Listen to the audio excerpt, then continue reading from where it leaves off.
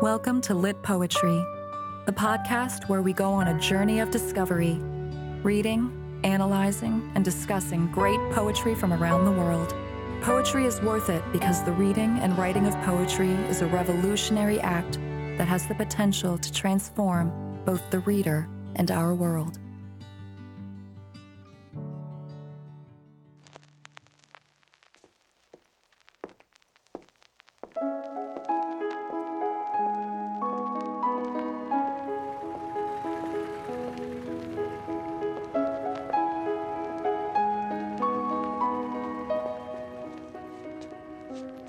Noise, pollution, mayhem, money, pleasure, power, art, love and hate.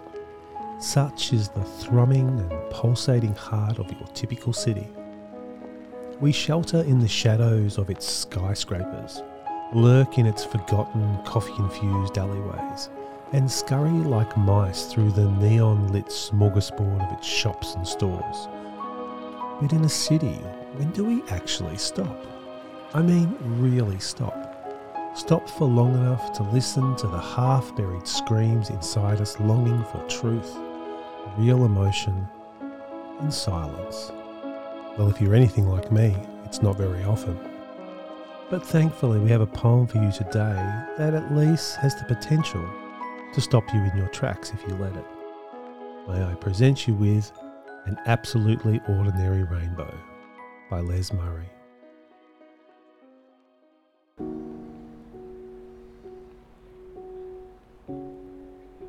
Absolutely Ordinary Rainbow by Les Murray. The word goes round Reppin's, the murmur goes round Lorenzini's. At Tattersalls, men look up from sheets of numbers. The stock exchange scribblers forget the chalk in their hands, and men with bread in their pockets leave the Greek Club. There's a fellow crying in Martin Place. They can't stop him. The traffic in George Street is banked up for half a mile and drained of motion. The crowds are edgy with talk and more crowds come hurrying. Many run in the back streets, which minutes ago were busy main streets pointing.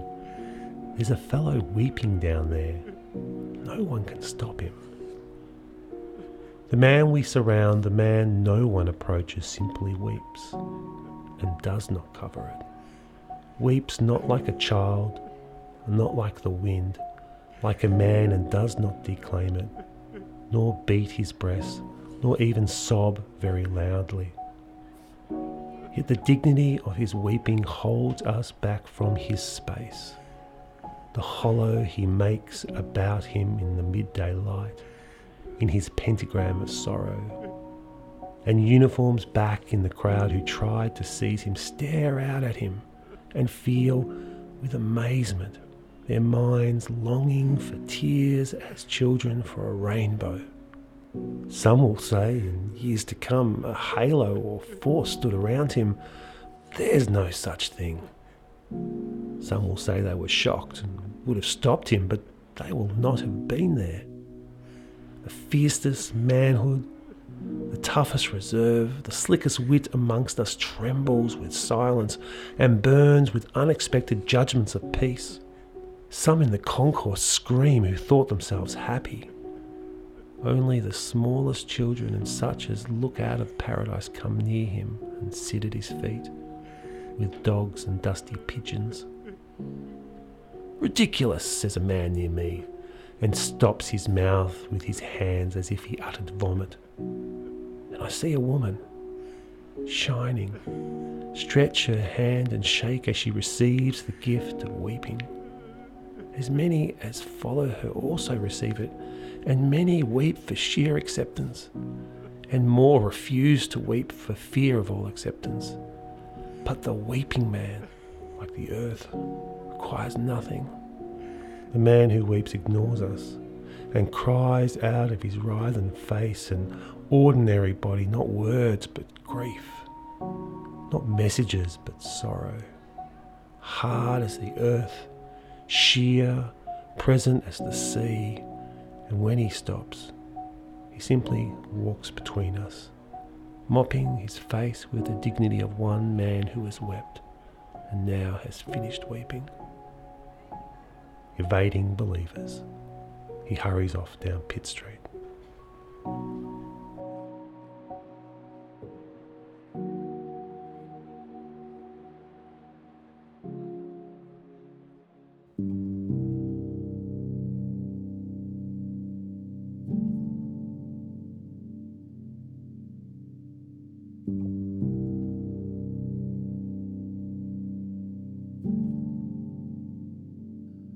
So I want to begin this podcast by first talking about the setting and context of the poem. An absolutely ordinary rainbow is taken from Les Murray's first collection, The Weatherboard Cathedral, and is probably his best known poem. While the bulk of Murray's poems are set in rural environments rather than built-up urban areas, this particular poem is acutely modern in its themes and orientation, and seems to argue that something fundamental to humanity is being lost in the manic activity of city life. Perhaps the ability to fully express emotion without shame or ridicule. The poem itself is set firmly in mid-20th century Sydney, a large city in Australia, and draws on Murray's own autobiographical experience as a Sydney inhabitant, where he both studied and made a living for a period of time. An absolutely ordinary rainbow gives shape to the hurly-burly of modern life in a major Australian city, which could be any other city around the world for that matter, as the themes of the poem explored are universal ones. Most of the time, a major city like Sydney is a hub of economic activity. It's also a place of consumerism, gossip, greed and manoeuvring, in which word of an unusual or scandalous event can travel fast. And this is just how the poem opens, with word and murmur blowing around Sydney like a stiff breeze. An important aspect of the poem is therefore the setting. The ability of a man to grind a city around him to a halt is a clearly remarkable and unusual event, and the reader is left to ponder what it is in this man's public expression of emotion that can transform the atmosphere of an entire city. The recounting of the event, mostly in first person, present tense, to create a sense of intimacy and vitality, makes the poem feel almost like a parable that's come out of the New Testament. In other words, the lyrical prose-like structure of the poem echoes the biblical accounts of a Jesus-like figure coming to a new town and leaving it utterly transformed. Here, it is interesting to note that the Jesus of the Bible is depicted as weeping many times in the Bible, and of particular interest here is that Jesus cries over the state of his land's major metropolis, Jerusalem, which he feels has gone too far down a certain path to achieve its own salvation. Of course, the crying man in this poem has a less obvious purpose. He seems to bring an important message, yes, but that message is either intentionally out of reach or simply impossible to understand by much of the culture around him. Furthermore, any hint of the man being holy, a prophet, or possessing a halo are quickly rejected by the poem. The weeping man here, Murray is suggesting, is not to be elevated and made out to be different. Rather, he remains a fully human and down-to-earth individual, albeit one with a more fully rounded sense of his own emotional depth. It goes without saying that the alienating effect of living in a big city is a common subject in 20th century poetry and found in other poems such as The Love Song of J. Alfred Prufrock by T.S. Eliot or W.B. Yeats' The Second Coming. So in its subject matter, an absolutely ordinary rainbow is following in a rich thematic tradition. Les Murray has published vast amounts of poetry and other literary works, including plays, verse novels, and collections of poetry.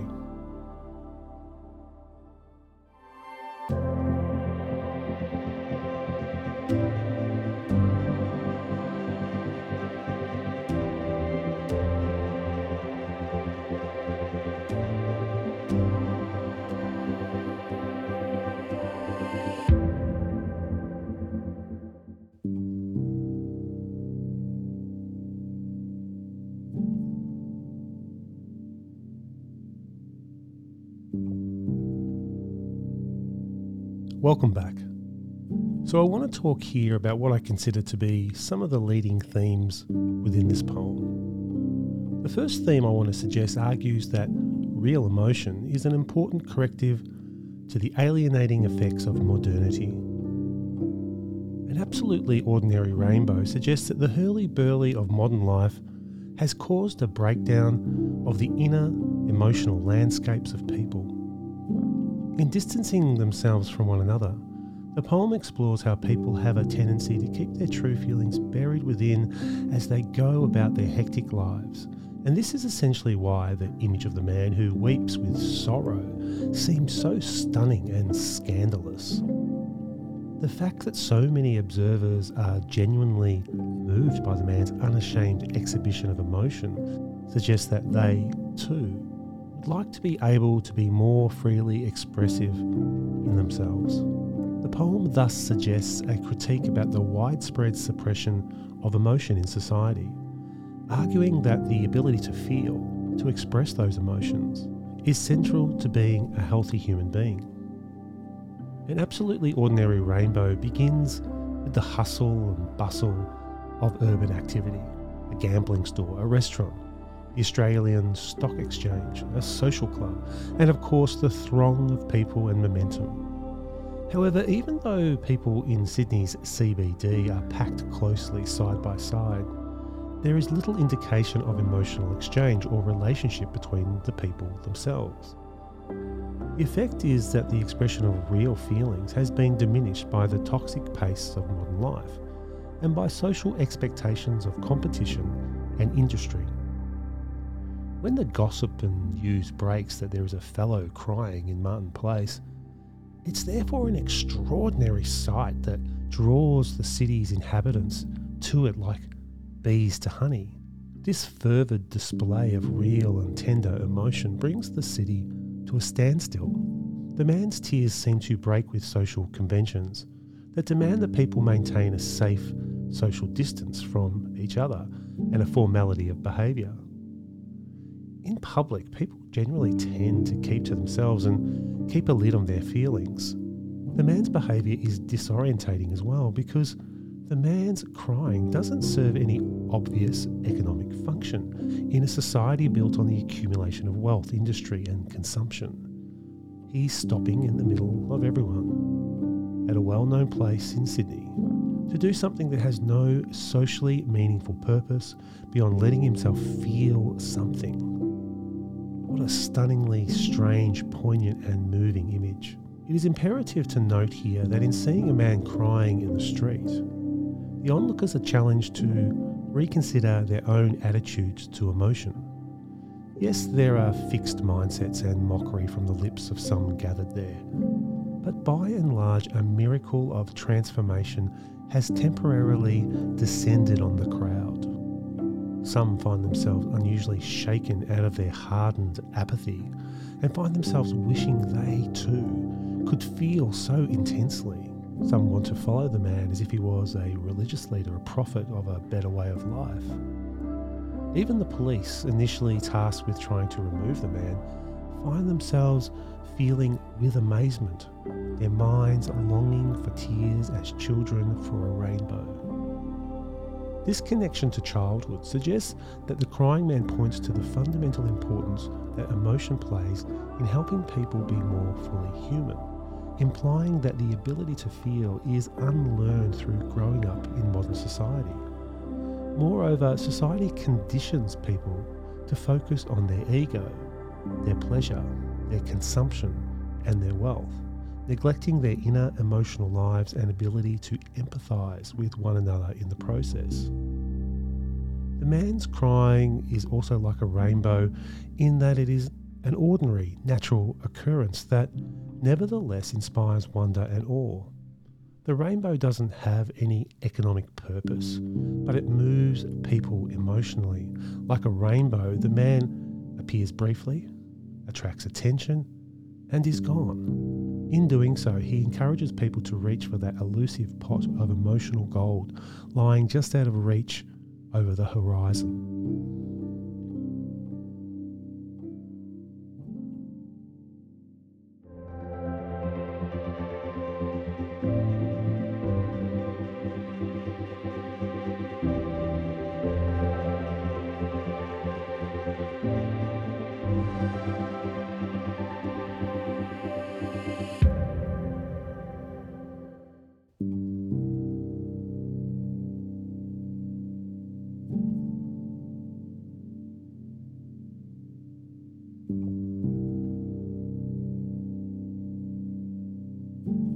The second theme I want to discuss in the poem deals with problems of male identity. An absolutely ordinary rainbow questions stereotypical ideas about what it means to be a man in the 20th and 21st century, particularly when it comes to the ability to convey and express real emotions such as pain, sorrow, remorse, frustration, and grief. The crying man in the poem reverses the common stereotype of manhood by portraying his unashamed display of emotion as a kind of dignity and strength rather than as a weakness. The poem repeatedly calls attention to the gender of the man crying as well as those watching him, many of whom are also men. Note how the words men, fellow and man pop up through the poem, calling on the reader to scrutinise what the man's crying means, specifically in terms of his gender. It is also important to notice how the poem reinforces the stereotypical and cliched image of manhood in the first place by drawing attention to many traditionally male-dominated industries located in the city of Sydney. The city is a hyper-male precinct. Notice the stock exchange mentioned in the first stanza, where men compete with one another to make the most money through investments. Notice the Greek Club, which is a kind of social club where men talk business and sports in a kind of blokey, backslapping way. And finally, notice the uniformed police force's attempts and failure to restrain the crying man. Of course, the police force would have been mainly made up of men at that time when the poem was written. Combined, all these images subtly reflect masculinity as being tied up with notions of competition, money, power, and physicality. The crying man's arrival in Martin Place thus implicitly becomes a threat to this idea of manliness, offering an alternative vision of male strength through his ability to express his emotion publicly. To that end, the poem makes it clear that the man's crying isn't unnatural, out of place, or somehow wrong. He is described as weeping not like a child, not like the wind, but like a man. In other words, his state of being is natural. He cries like a man, according to the poem, because there is nothing inherently unmanly about crying. The poem thus turns a common expression about manliness on its head, given that the phrase like a man usually means to respond to something, physical pain or bad news, for example, with a lack of emotion. In turn, the man's willingness to cry comes to reflect a sense of personal integrity. He has the strength to keep crying even though people are trying to stop him. He doesn't need to beat his breast like an angry beast, which would play into a more violent vision of male expression, but instead maintains the dignity of weeping. This affects the men in the crowd deeply. Those with the fiercest manhood and the toughest reserve are soon trembling with silence, surprised to feel their longing for another way to express their true identities. Even the police find themselves overcome with a longing for tears, their efforts at restraining the man failing to stop his emotional outburst. And it is interesting to notice here that the police are the arbiters of social control in society and are there to reinforce and enforce the rules. So it is appropriate that their longing is expressed so powerfully. Not all the males observing the commotion encounter a sense of inner longing. One man calls out the crying as being ridiculous, echoing a traditional view of masculinity, only to discover that his words are like vomit. All in all, the crying man represents a challenge to the men of Sydney to examine their own emotional lives. It asks them whether they too have the capacity, the strength, to let themselves cry. And if they don't, what reasons lie behind that inability? Accordingly, the poem undermines the idea that masculinity is incompatible with freely expressed emotion.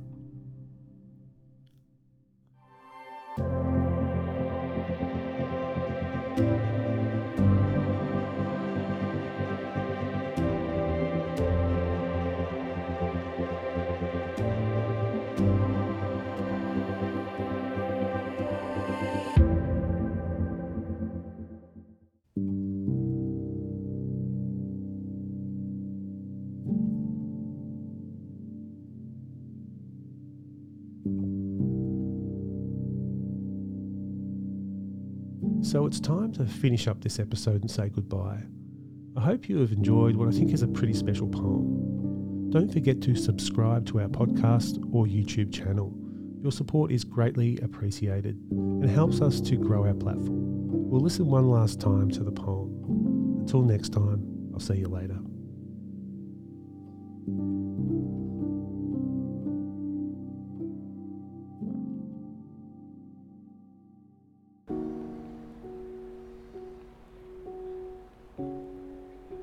Absolutely Ordinary Rainbow by Les Murray. The word goes round Reppin's, the murmur goes round Lorenzini's. At Tattersalls, men look up from sheets of numbers.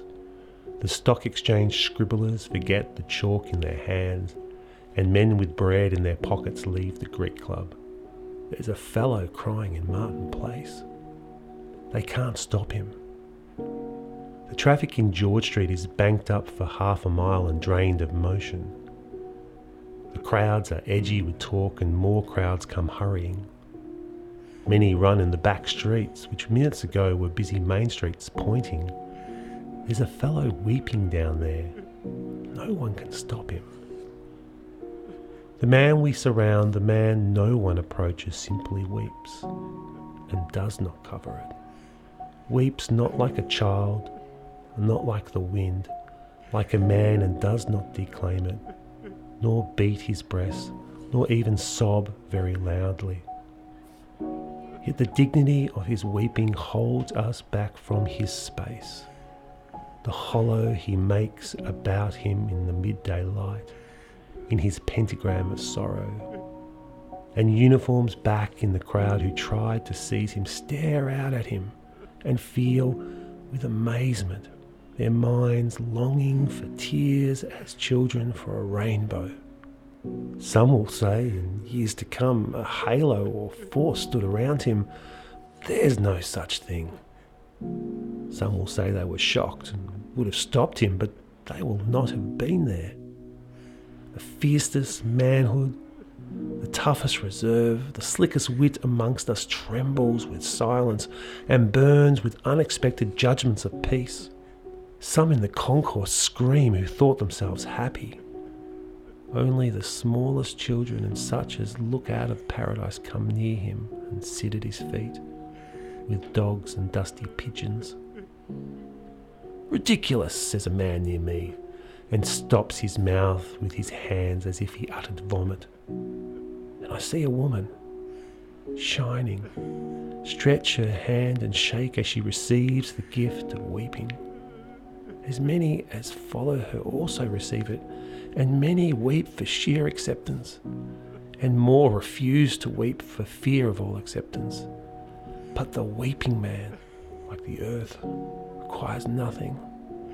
The man who weeps ignores us, and cries out of his writhen face and ordinary body, not words but grief, not messages but sorrow, hard as the earth, sheer, present as the sea. And when he stops, he simply walks between us, mopping his face with the dignity of one man who has wept and now has finished weeping. Evading believers, he hurries off down Pitt Street.